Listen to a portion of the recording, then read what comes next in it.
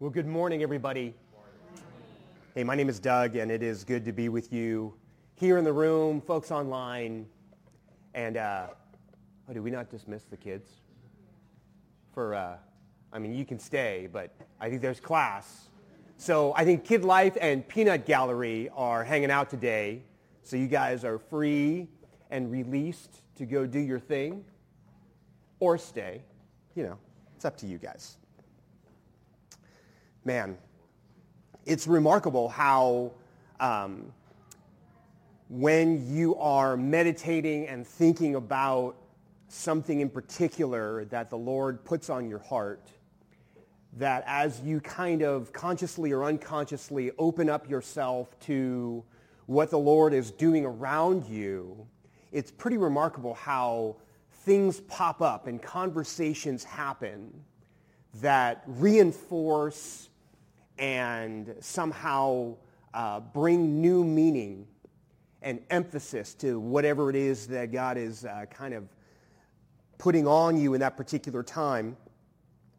And today, we're in this Lenten series, getting ready to wrap up our series entitled Dust to Dust, and we're sort of capturing the essence or the intention of Lent, which is to get in touch with our humanity, to get in touch with our frailty as human beings, our need for God, our sense of our limitation within ourselves, so much so having to do with our physical bodies, our living and our dying, and how that happens in every season of life. And out of that conversation about grief and that reflection that we're going to have today about the resurrection body, we're hearing now testimonies of what God is doing in the midst of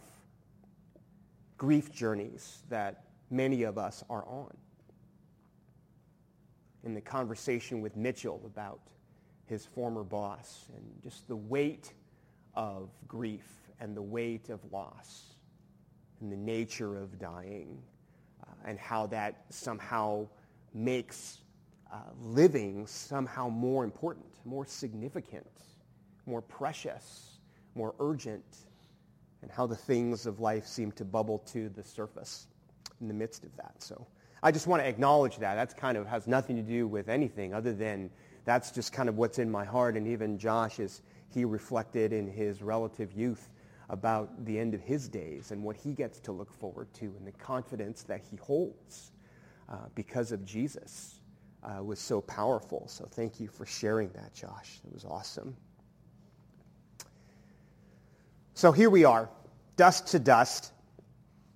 I want to begin with this myth. I don't even know if it's a myth, but I think it's out there in the ether, that our bodies are just a shell for our souls or our spirits that we will no longer need once we die and go to heaven. Good riddance to this broken down tin can of a body, right? We're trading her in and we're getting something better. So this is a fascinating subject that we actually, our bodies, these bodies continue. And that this is really unique to the Christian gospel. There's this weird thing that we hold in our faith tradition and history that says that the bodies we have now go on. Not exactly the way that they are now, praise the Lord, but they go on. And there's something kind of weird and trippy about that we're going to kind of talk about and try to unpack today. And part of how we're going to get after this is to look at a little bit of this tradition. If this is new to you, and this is like the first time you're hearing it in this way, this is an ancient belief. Goes back to the beginning of the beginning. The Apostles' Creed has been floating around in Christianity since the 4th century, 5th century.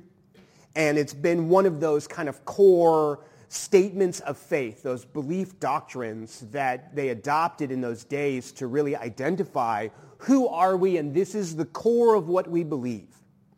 This is the core of what makes a Christian, and everything else is cool, but this is it. This is what they distilled it down to. Got it on the screen. This is on our website. This is part of the Covenant Church. This is part of Christianity kind of everywhere.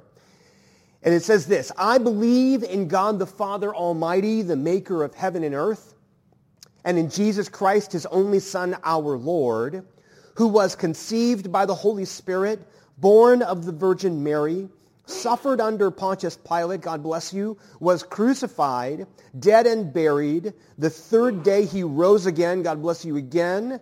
And from the dead he ascended into heaven and sits at the right hand of God, the Father Almighty.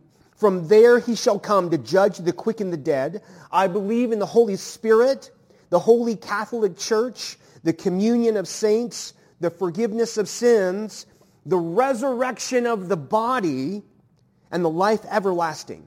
Amen. And I want us to just kind of circle in on that phrase.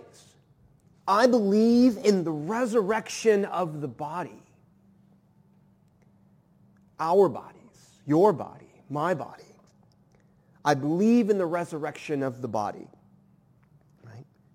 We shouldn't be surprised by this, but there's some beautiful teaching around what this means as we try to get in touch with our humanity, as we get in touch with our human frailty, our impermanence in the face of eternity. There's some neat stuff for us there, but let's pray together. Just continue to hand this time over to the Lord. Heavenly Father God, we are somehow acutely aware this morning that our bodies in their present state don't seem to last forever. That there is somehow an expiration date on the bodies that we are born with and into. And God, we're somehow searching for deeper meaning, deeper understanding as we hold that truth together with the hope and the possibility of eternity.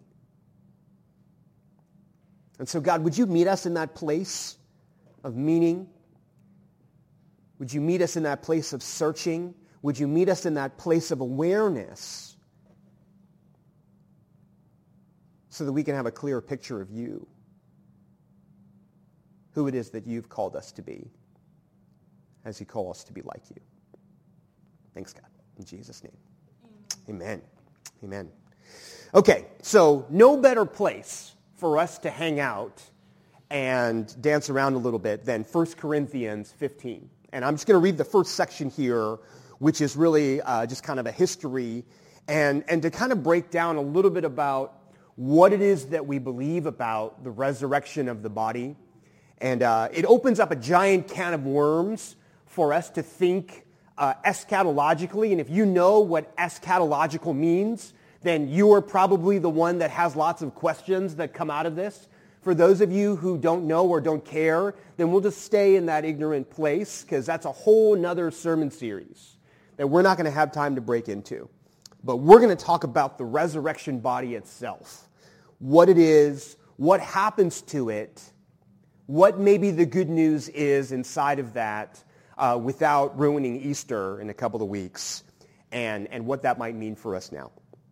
Okay, so first things first. 1 Corinthians 15, 3-8. Listen to this.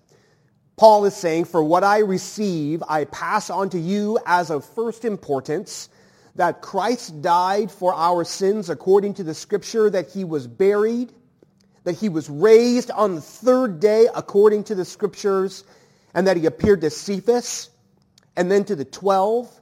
And after that he appeared to more than 500 of the brothers and sisters at the same time, most of whom are still living," as Paul was writing this, "though some had fallen asleep. Then he appeared to James, then to all the apostles, And last of all, he appeared to me also as to one abnormally born. Right? So Paul is giving us this simple account, kind of a historical record, and he's saying this is of first importance. You've got to get this. There is a bodily resurrection of Jesus. And this is a historical record, by the way. This is something that nobody debates, right? There's not really a huge debate historically because all of these people, eyewitnesses, had a collective communal hallucination about Jesus and all reported it and talked about it and wrote about it and shared this news. Hundreds of people all bore witness to Jesus' bodily resurrection, right? So a couple things out of this. So we have to know, Jesus actually died. This wasn't some David Copperfield, right? David Blaine, is that dude's name? The levitating guy. This is not smoke and mirrors. You know, I took something, slowed my heart rate out of the movies, right? It appeared that I was dead, but he was dead, right? For days and days. And there were rituals around this and all the different ways that they tested this to confirm that he was dead, and they moved him and they buried him and they consecrated the whole thing. And then on the third day, he rises to an empty tomb. Again, don't want to give away Easter, but that's the story, right? Spoiler alert, right? Jesus was not a ghost. I love this picture. Just imagine. The disciples are in the upper room, right? Some of you are familiar with this. So after Jesus dies, a bunch of his kind of closest followers, the 12 and maybe some others, all decide to hide because they fear persecution. They're thinking if they can kill Jesus, they definitely want to kill his followers too, because that was kind of the tone of the time, right? There was sort of this raging energy, anger campaign against Jesus, and they wanted to squash this movement. And so, of course, Jesus' closest, companions and followers were all kind of concerned. If they can kill Jesus, you and I are probably next. So they hid in an upper room, right? Not remembering anything of what Jesus was trying to instruct them to do. And they also were just going to hide and wait and see what happens. And so goes the story. Jesus appears in the room, right, and freaks everybody out. Everybody just panics, right, because nobody heard the door open. It was probably locked, right? They moved all the furniture against the door, and Jesus somehow materializes inside of the room, and they're all thinking it must be a ghost. And Jesus, in typical kind of Jesus fashion, says, "Do not be afraid," right? After everybody just wets themselves. And they're all like, "It's too late, Jesus. It's too late." And Jesus appears. And the question in that moment is Jesus bodily in this moment? Is Jesus a ghost? Is he somehow an aberration that he can float through walls and move through space? And I think sometimes that's the picture we have of Jesus in that particular way. But I want to offer to you this thought that what if Jesus was not less substantial in his glorified self, but what if he was more substantial? What if he wasn't just a disembodied spirit, some kind of first century hologram? But what if Jesus became more than just a physical body? He became a glorified body. And what is a glorified body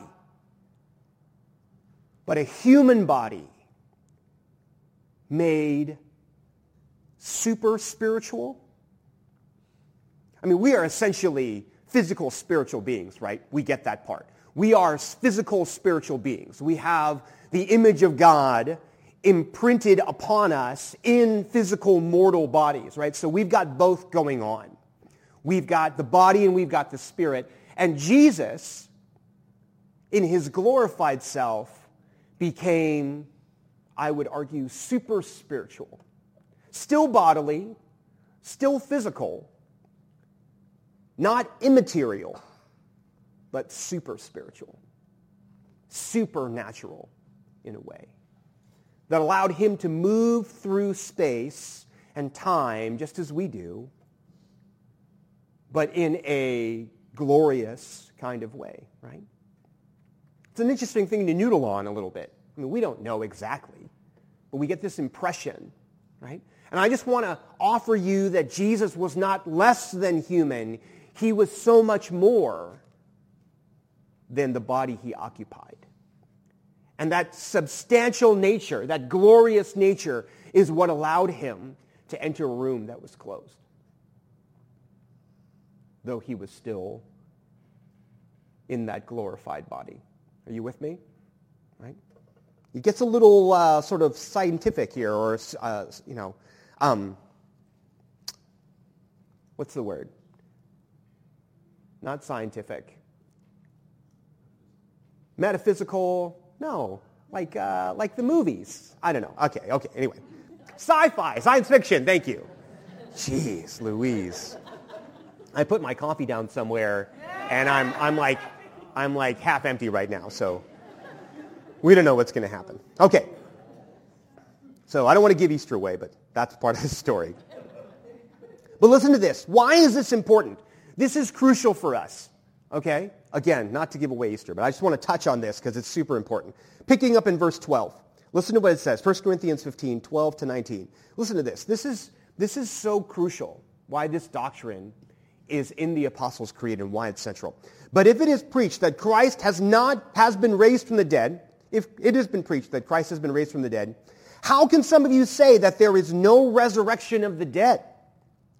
If there is no resurrection of the dead, then not even Christ has been raised.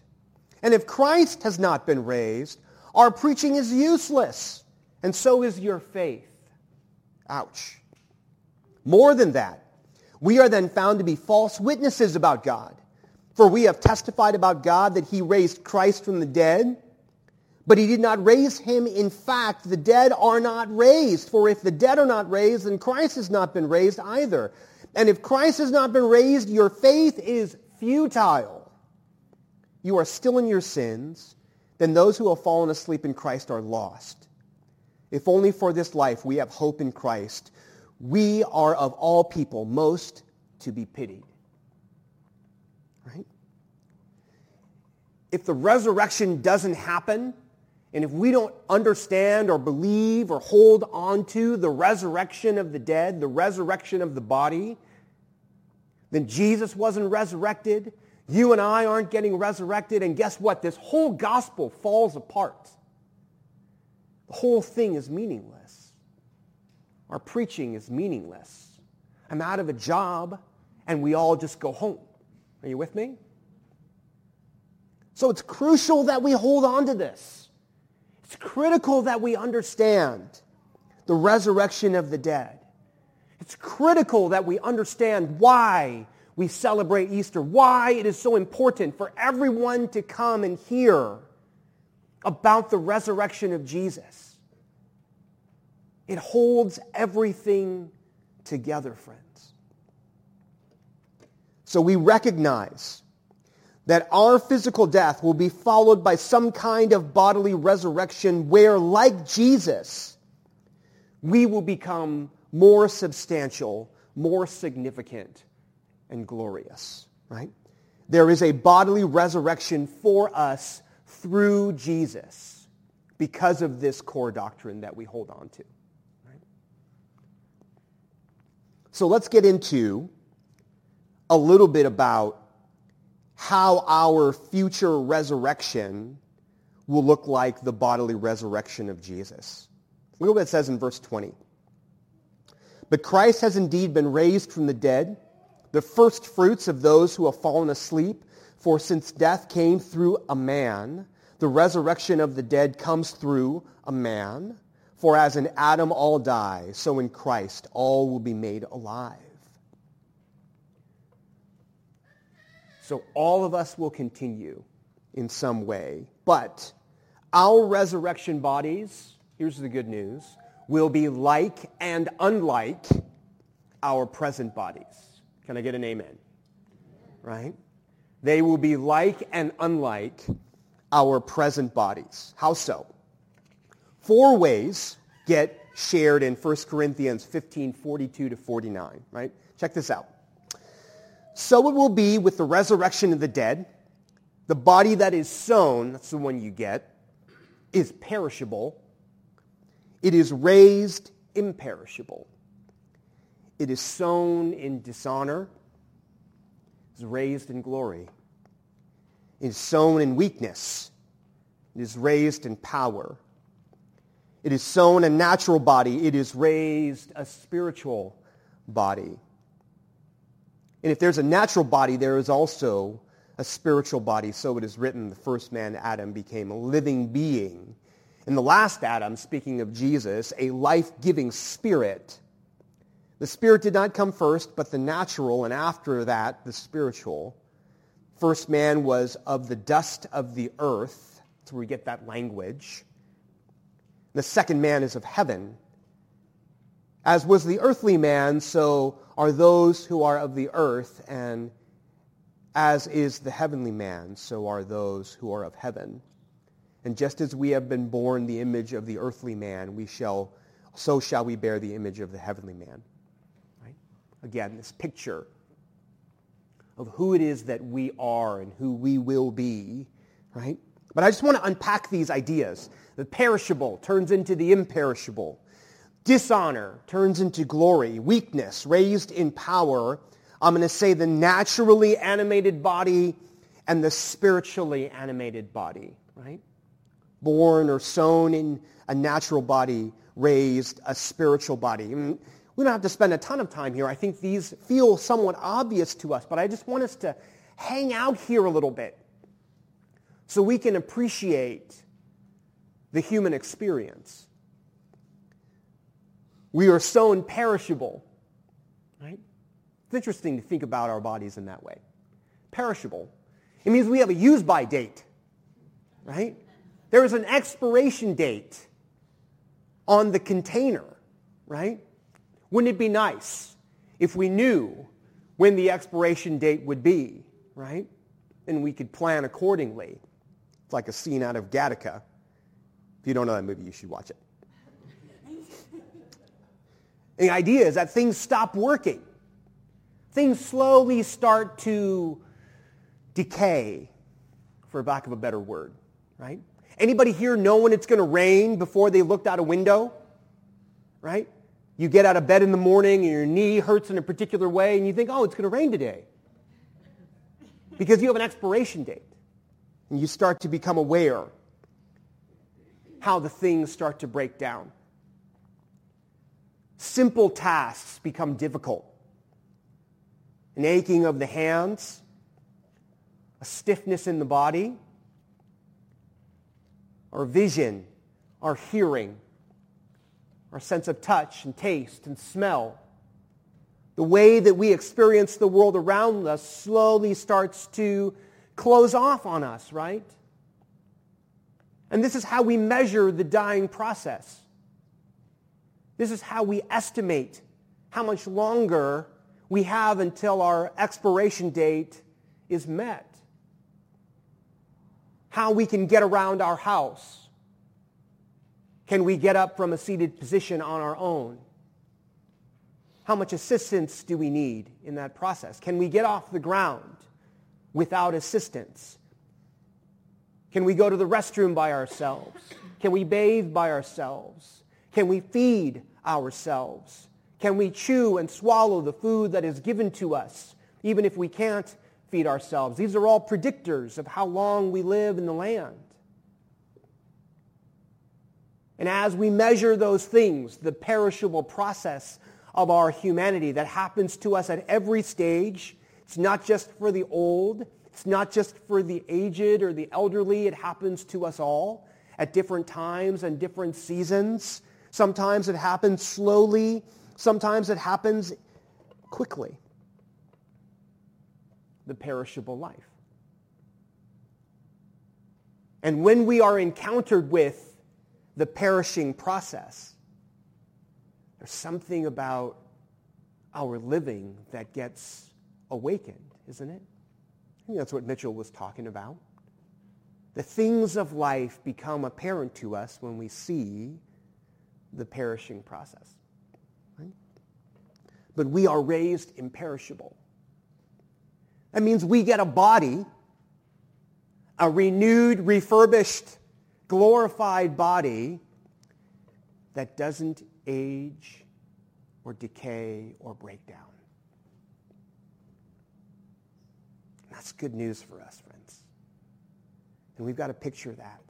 And we've got to hold the bodies that we have in whatever state that they're in with an understanding that we will be raised imperishable and that the imperishable body doesn't age and doesn't have an expiration date and it doesn't change. Sown in dishonor, raised in glory. And the picture here that we are given is one of, in my mind, sort of the aging process, which is kind of the same as the dying process, sadly. The aging process. And I was going to share some pictures of this because this is what I've been, has been on my mind. I was going to show you pictures of my dad, but I didn't really have the energy to do that. And I remember looking at the photos and going back into his pictures this week. And I remember looking at him and thinking, I never knew him as a young man because I wasn't born. All I had were pictures, and thankfully he was a bit of a photo bug, shutter bug. He loved taking pictures, and often of himself when he was a young man. It's fascinating how he did this. Right? Pre-selfie. Right? Imagine the selfie stick with like a 20-pound camera. It'd be incredible. He took photos of himself. And I remember looking at him and thinking, I never knew him as a young man. And I thought, wow, look at that guy. As a boy and as a teenager and as a man in his 20s with his whole life ahead of him. And I looked at his photos and I saw him when he was my age. And I thought, wow, okay. I think I look better than he did at that particular time. Okay. Ahead of the curve, kids. Doing okay. And then I saw the photos at the end of his life. And I thought, this is the dishonor of dying. Right? It is the dishonor of dying. The inability to care for yourself. The inability to do the things that you wish to do for yourself, but that you can't. This is the brutality of dust to dust, right? And this is the picture of the kind of the indignity of dying. And I think to myself, we will be raised in glory.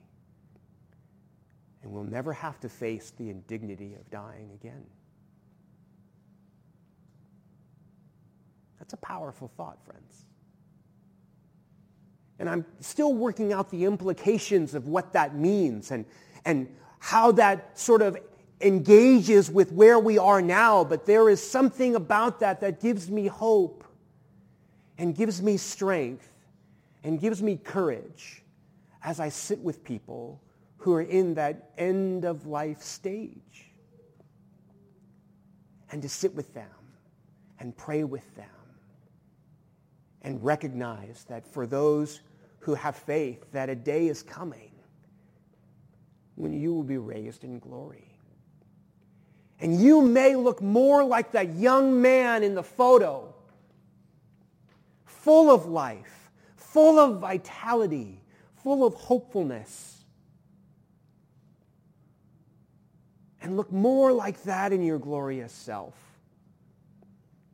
than in the final moments that we shared. A powerful picture of what it means to be raised in glory. Sown in weakness, something that I think we feel all the time, don't we? This sense of inability, the lack of capacity, the helplessness in the face of all of the different problems that we encounter, whether those things are happening within our lives and the lives of other people, whether it's a natural disaster, flooding, hurricanes, tornadoes, earthquakes, famine. All of our creativity, all of our intellect, all of our resources, all of our cleverness, and we cannot solve the fundamental problems of humanity. We haven't solved the fundamental problems of humanity, our weakness, our frailty, man's injustice to man, our growing awareness of knowledge and of the future and of the past and of outer space. None of this has helped heal the fundamental weakness of our humanity. We feel that, don't we? We feel that sense of helplessness and that powerlessness. And yet someday, a day is coming, friends, when we are raised in power, ultimate power, to do it all or to do nothing, which is its own kind of power. Do you see it? A day is coming, friends, when that frustration that we feel, and that weakness and that powerlessness, that inability that we feel becomes removed. And all that tension that it brings with us gets resolved. There was this beautiful quote that a friend of mine captured. This was years ago. And she had this picture in this book, and I can't even remember the book. It was a long time ago. And she was reading the book, and she came to me in tears and said, I saw this picture in this book, and it was amazing. And in the book it says, when you get to heaven, everybody gets in line. I don't know if there are lines in heaven, but everybody is lining up. And I'm not sure exactly how this works, but you get in line, and everybody gets in line based on their relative righteousness, right?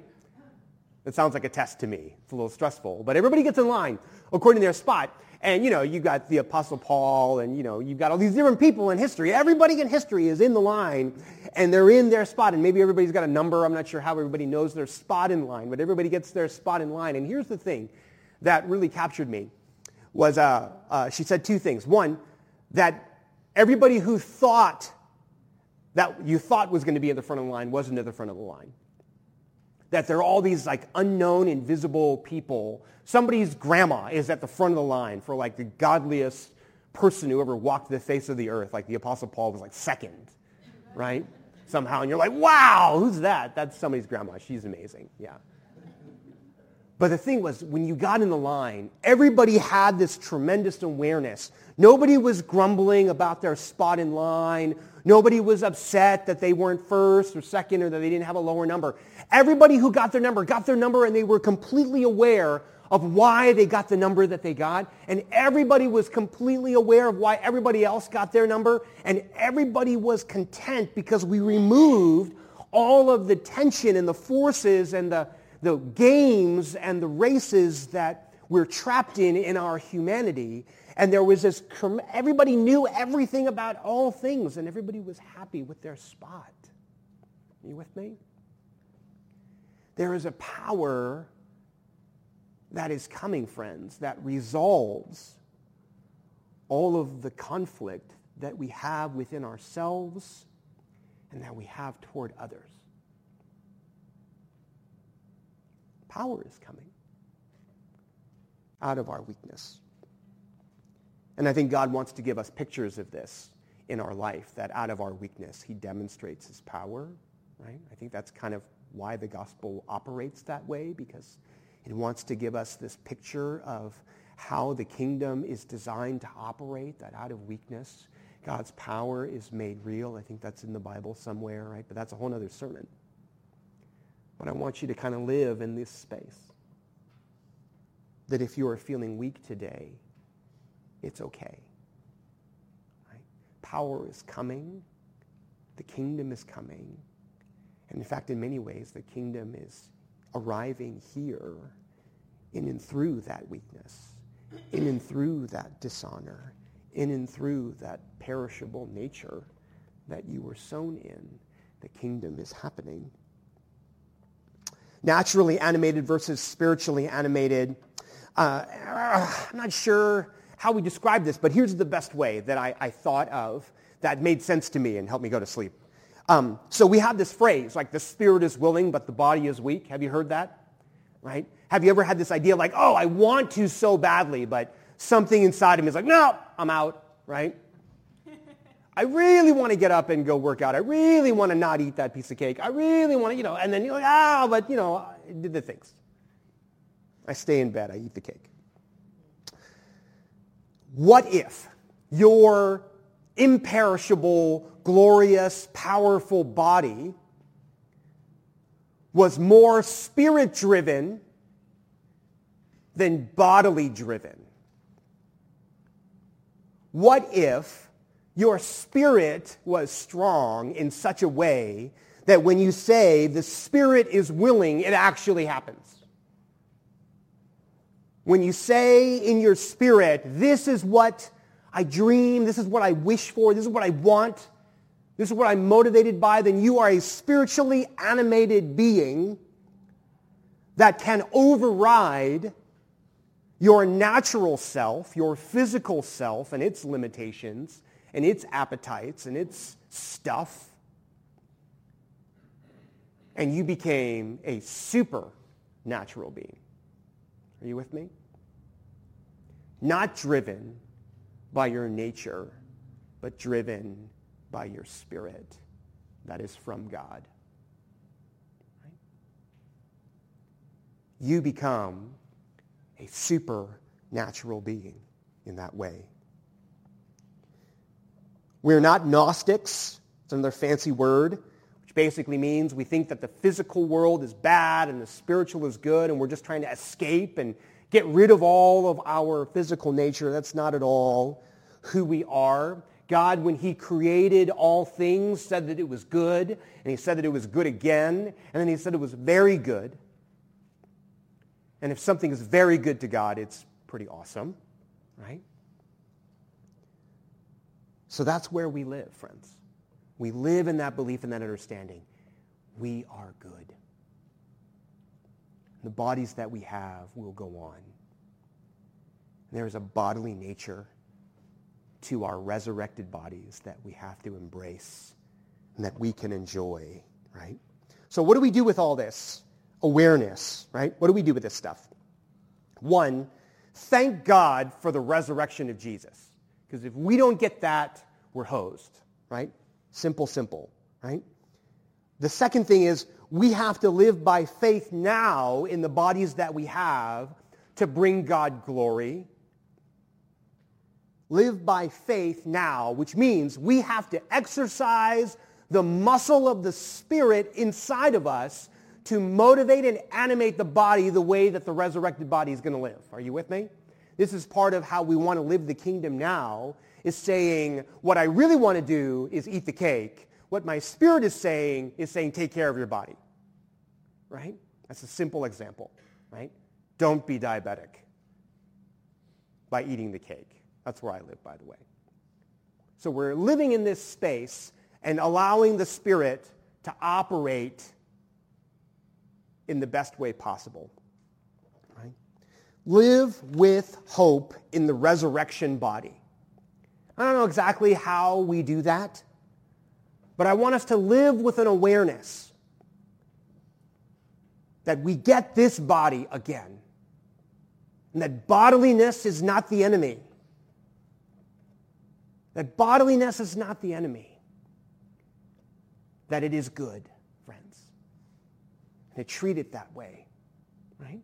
And care for it, and anticipate it, hope in it, dream about it. Recognize that the limitations that you feel today that are getting you down, that are breaking you down, that are harming your sense of yourself, that you recognize a day is coming, friends, when that is no longer going to be an issue. And I want that to give me strength this morning because it's hard to get out of bed. And I can't help but think about this story about Joni Eareckson Tada. Some of you are familiar with her, right? And her legacy, right? I looked up these pictures of Joni. I almost had them, but they were also almost too much to bear. If you have a chance, go Google Johnny Erickson Tata and look at pictures of her when she was a younger woman. There's a picture of her standing on a horse that's galloping because she loved horses. And she's zipping along and she's doing some acro yoga before acro yoga was a thing, right? And I'm like, wow, look at that. Look at that person. Who is that? That's Johnny Erickson Tata, who at the age of 17, because she loved to swim in the Chesapeake Bay near her home, dove into some water not realizing it was shallow. And in an instant, at 17, turned into a quadriplegic, paralyzed from the shoulders down. And here's the story that she recounts in her own autobiography that she wrote with a stick in her mouth. She became a painter and an author and a motivational speaker and brought wheelchairs to paralyzed children in Africa and continues this tremendous legacy. And she says this, Easter saved her that year because as a quadriplegic, she would go to church in a wheelchair, and she was Episcopalian, and she was processing through this great tragedy that happened to her, and she would be at church and came across this problem because the Episcopalian church, every Sunday, there would be this part of the service in which the priest would ask everyone to kneel. And that just drove home to her that she was in a wheelchair, and when everyone would kneel and she couldn't do it, she would burst into tears. But Easter saved her that year because the priest asked everyone to kneel, and she was about to burst into tears. And then for some reason, she decided to pray the prayer that everyone was praying, and it was about the resurrection, and it suddenly hit her. And she says this in her autobiography, I suddenly realized that when I get to the wedding feast of the Lamb, that's the resurrection, the first thing I'll be able to do on my resurrected legs is to drop down on grateful, glorified knees and kneel quietly before the feet of Jesus. And then I'm going to get on my feet and I'm going to dance. Can you imagine the hope of the resurrection gives someone with a spinal cord injury like me? If you know that you're going to have a fully redeemed, fully satisfied, glorified bodily life for all of eternity, then that is real power and strength for today, no matter what you are facing. It's a picture for us. How does a future resurrection of the broken body, the expiring body that we have, give me strength and courage and power to live today? And Johnny is a beautiful picture of the very truth of that power, not just an inspiration, but the truth of that power, that God's power is made real in the midst of our weakness. And it gives us real hope and real strength and real power for today, no matter what we're facing. Let's pray together.